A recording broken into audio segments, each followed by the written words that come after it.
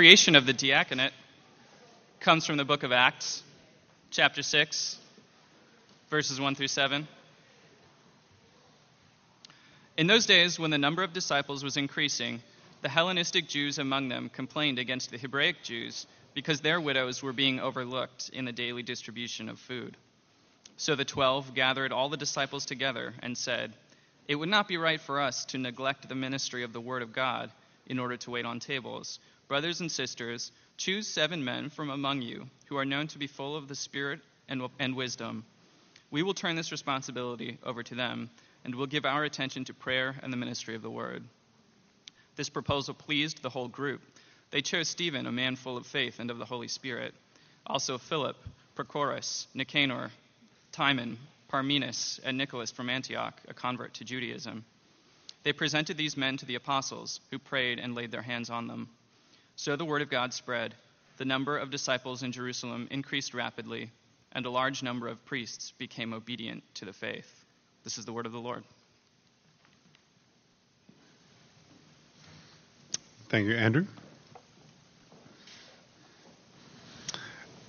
As you've heard, we are going to be celebrating our 20th year reunion in 2 Sundays. And it's been a tradition for our church every Easter to take up a special offering for the diaconate, the service arm of our church.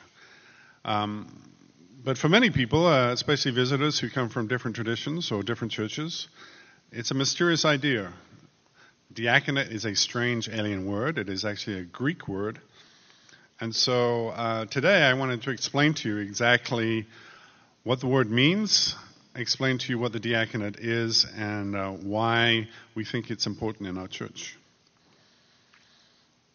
If you pick up a Bible, you'll see it's divided into 2 books, the Old Testament and the New Testament. And the Old Testament is the history of God's relationship with the world since creation, and particularly the holy people he creates, Israel.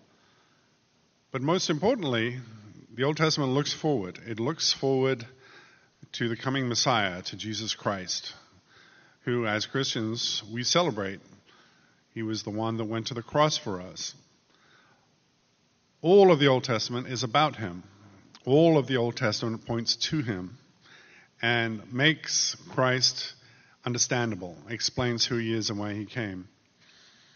The New Testament, the second book of the Bible, is the record of what happened when that Messiah, Jesus Christ, showed up.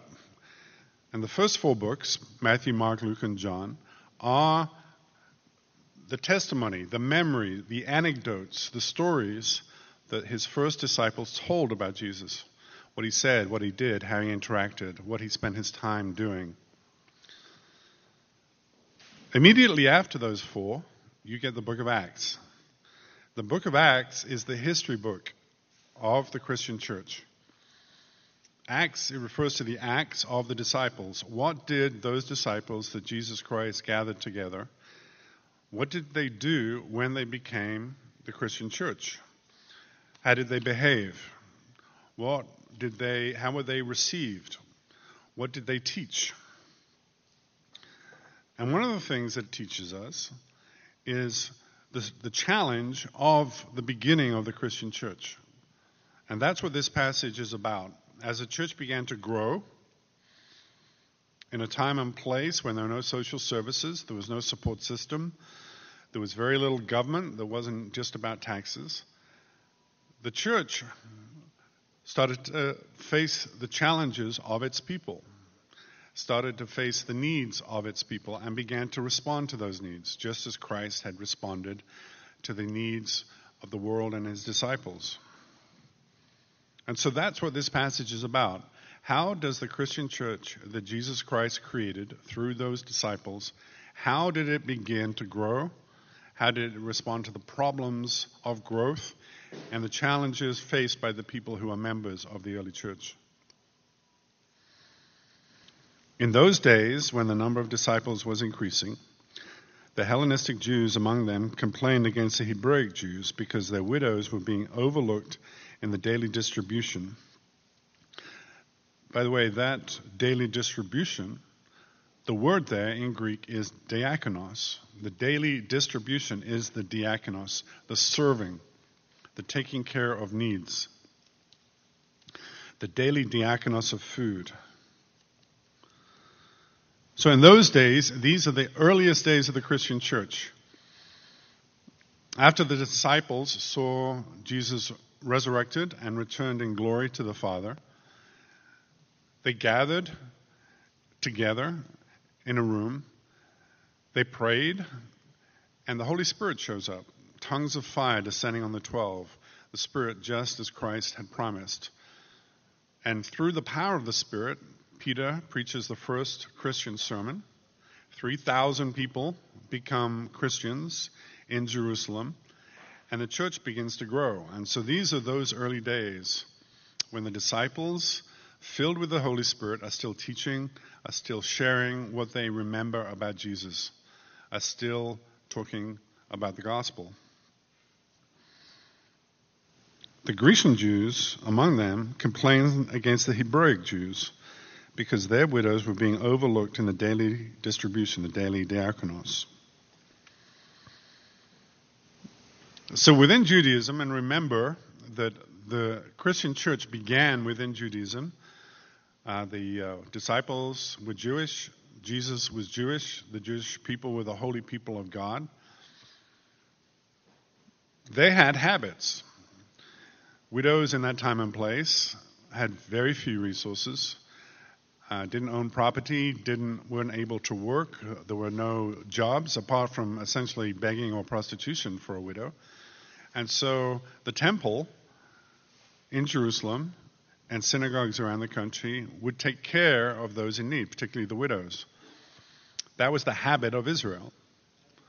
But what are called here the Grecian Jews, these were those who had spread, the diaspora of Jewish people who had spread around the Roman Empire. And there were a lot of them. There were synagogues in most of the cities of the Roman Empire. But of course they came back to Israel as pilgrims to go to Jerusalem for Passover, and some of them became Christians. Some of them heard those first sermons.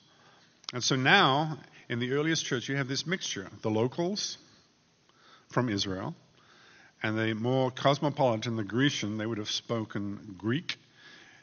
The pilgrims who were returning for Passover, and you have a mix of them, and they're trying to figure out how to take care of each other. So the 12 gathered all the disciples together and said, "It would not be right for us to neglect the ministry of the word in order to wait on tables." Once again, the same word. To wait on tables, to serve, diakonai. The same Greek word. It means to serve people, to supply food, to supply needs, to take care of material need. And notice what the disciples are saying. There's only 12 of them. The church is rapidly growing. There's a tremendous call on them to preach and teach and share what they know about Jesus. And so they're saying the ministry of the word is important, and the ministry of service is important to the church. So just as there are 12 disciples, we are going to create a new class of people within the church, a new office, a new commission, and we're going to call them the diaconate. They are the service arm of the church. In our church, Presbyterian Church, we have two kinds of officers. We have people like me called elders, and my official title is Minister of Word and Sacrament. My job is to share the word and to serve the sacrament, do weddings and funerals and things like that, baptisms. But we also have another office, deacons. And just as my commission is to share the word and to do sacraments, the deacons are commissioned by the church and by God to serve the needs of those in the church and the needs of those, our neighbors, outside the church. Brothers, choose 7 men from among you who are known to be full of the Spirit and wisdom. We will turn this responsibility over to them and will give our attention to prayer And the ministry, the same word, by the way, diakonai, of the word. Diakonai means to serve the needs of people. And you serve in two ways. You serve by sharing the gospel, the word of God. You also serve by taking care of the material needs of people. Both are acts of service. Both are explicit calls by God on his people, members of his church. It's the reason that Peter, the disciple who preached that first sermon, refers to the priesthood of all believers. In the Christian church, there is no distinction between professional Christians and non-professional Christians. No distinction between the clergy and the laity. Between those who stand up like me and those who are in the church, who become members of the church. We are all together priests. We are all together diaconate, servers of God's word, service of the needs of the church. And we are all together responsible for the church. The church is not something you consume when you show up on Sunday. You and I together are called by God, are filled with his Spirit. That's why we are baptized. And together we become the body of Christ. Christ serving the world, serving the needs of people, both their spiritual needs through the gospel and their physical needs through our diaconate. This proposal pleased the whole group. They chose Stephen, a man of faith and of the Holy Spirit, also Philip and Prochorus, Nicanor, Timian, Parmenas, and Nicholas from Antioch, a convert to Judaism. They presented these men to the apostles, who prayed and laid their hands on them. In the Bible, in the Old Testament, the laying on of hands is an act of commissioning. It is the way that leaders in the church are chosen. When I became a pastor,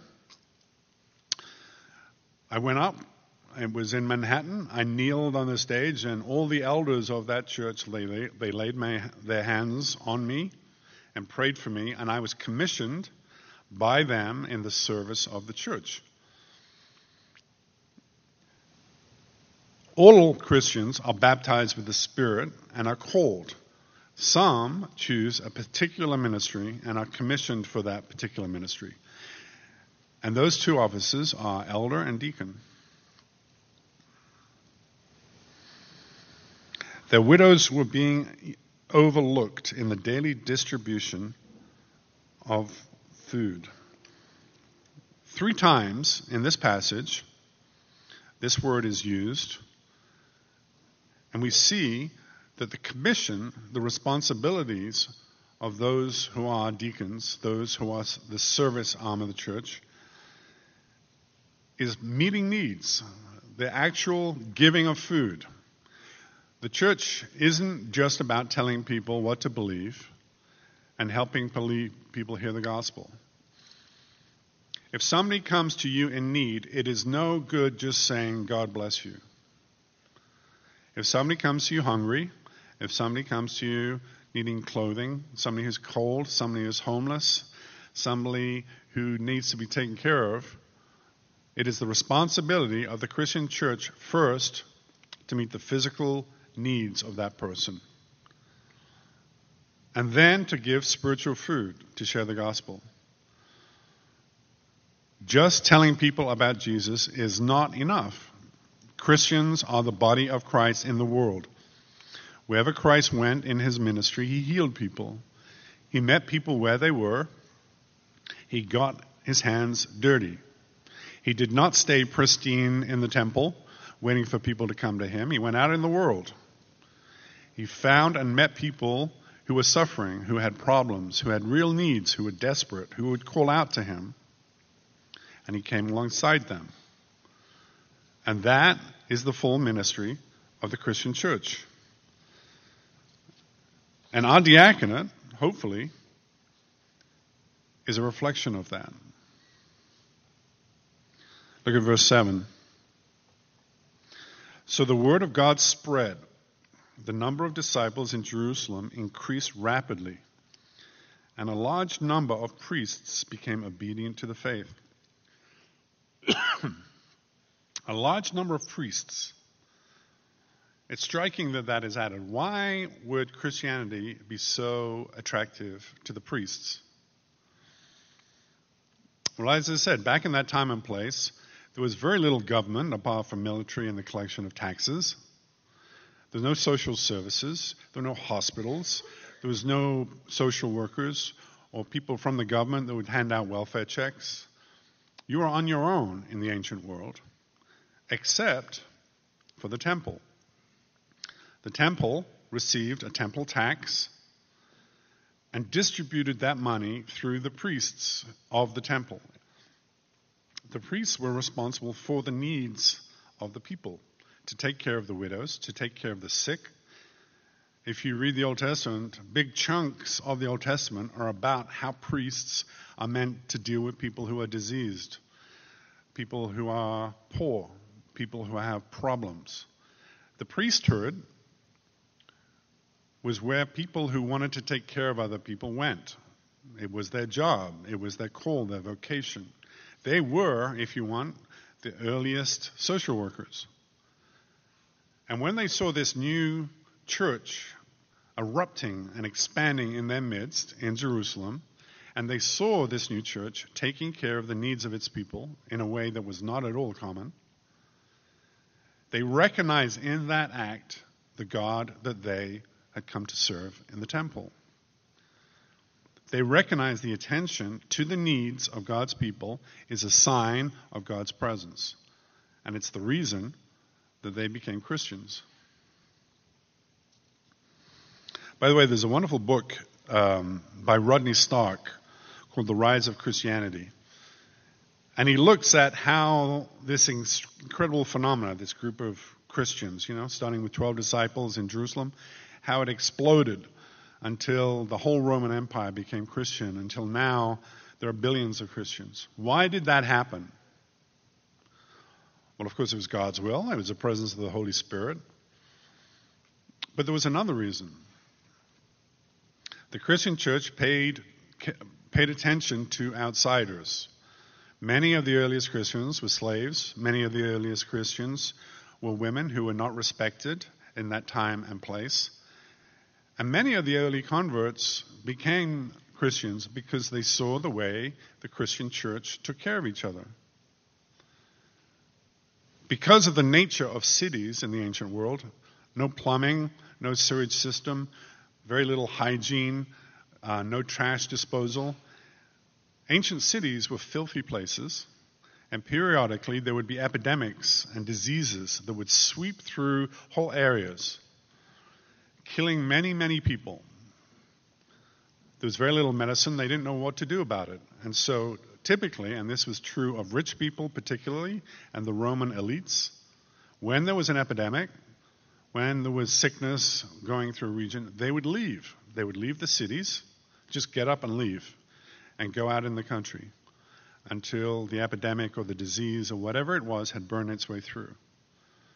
And hundreds and thousands and tens of thousands of poor people in the cities would die, abandoned, without any support. But then Christianity began to spread. And Christians did not throw their people away, did not abandon them. They stayed with them. They even took in people who were strangers, who were not part of their tribe or their family. And they didn't do anything extraordinary. They just kept people who were sick clean. They kept them fed. They gave them water. Simple things. But it meant that people taken care of by the church tended to survive. And people around them noticed. These Christians take care of each other. These Christians don't run away. These Christians invite strangers in and supply their needs. And it wasn't rocket science. It wasn't miraculous, although of course it was because of this Holy Spirit. It was simple compassion, taking care of the physical needs of one's own people and one's own friends, but also of strangers, of neighbors. And it was one reason the early Christians were so attractive. They didn't try to beat people over the head with their belief. They just take care of people in need. And that's one of the reasons the Christian church spread. We have a diaconate because, like the early church, we believe that it is important to have a group of people who are focused on the physical needs of our church and of our neighbors. And the way that we fund our diaconate is by taking this offering every Easter. So we're going to do that right now. But I would like to introduce you to our diaconate. So we're going to do two things. I'm going to invite the diaconate to stand up and come forward. I don't think all of them are here right now. And they're going to say a few words, explain themselves. I would like you to notice their faces. Come forward, guys. Make a line in front of this table. I'd like you to notice who they are. If you are interested in the diaconate, speak to them after the service. If you have a need, if something's going on in your life you would like prayer about or support, these are the people to talk to. And also, you'll notice that around your seats, there are nomination cards. We are receiving nominations right now for new elders and deacons. So if there is somebody that would fit this mold, then nominate them. So I'd like to invite those of you who are taking the second offering to do that right now. This offering is for the diaconate and will be used by them throughout the year to take care of the needs of our church. Guys, stand in front of the table. I'm afraid of that speaker. It might give you feedback. So introduce yourself. Say something wise and beautiful and not too long. And, let's see how we go. I'm Andrew Shop, and this is my wife, Pam. We've been deacons now for a year. Almost two. Time flies when you're having fun. I guess, whatever connection people need from the church, by all means, whether it be just prayer, whether it be support, whether it be talk, whether it be financial or material, we're always here to help and listen. I'm Hilary Melville. Last week I spoke and I said it's important to be willing to be vulnerable, but most importantly to be observant and just make friends with the people next to you. If you're going on vacation, tell them you're going on vacation. And if they're not on vacation, call them to see why they're not there. If there's a need, pass that on to Pastor Tony and he'll connect us. I'm Pam Shop, Andrew's wife. And as I said before, I feel like the diaconate is just such a great place where if you need a hug or if you just need someone to talk to, we are here for you to support you in any way. Hello, I'm Karen Delcizian. I've been a deacon for about 3 years, and I am always excited to meet new people, to pray with you, to support you in other ways, and I'm always happy to connect you with others as well. So if you don't know me yet, I hope we'll get to know each other soon. Good morning. Excuse me. I'm Jerry Rago. Just a quick thing. Lori is with the kids, I believe, and Peter and Lindsay Titus are also part of our group, and they couldn't be here today. I've been a deacon, I think, about 4 years now, and as piggyback on what Tony had said, when I first heard the diaconate from our old friend Dave Warner some years ago, I had no idea what that was. I think I've said this before. I thought it was part of the federal government. And I didn't know what the diaconate was. But the diaconate has helped me many times. And we try to help everyone who needs us. And we do want to do that. So when you see the deacons up here every Sunday, please don't be afraid to come up if you need help, if you want to pray. Deacons tend to be extremely lonely and in need of fellowship and praise. So please feel free to come up and share anything you'd like. Thank you. So as I said, look at these faces. If there is something going on in your life you would like prayer about, talk to them after the service. If you are interested in perhaps thinking about becoming a deacon, then talk to these people. Right now, let us end with a prayer. We're going to go to the Lord's table in a moment. But first, let us pray. Let's pray for our deacons. Let's pray for our church. Lord, you came to serve. In fact, as we go to the table, we are going to be served by these deacons, and they're going to be serving you, your body, your blood.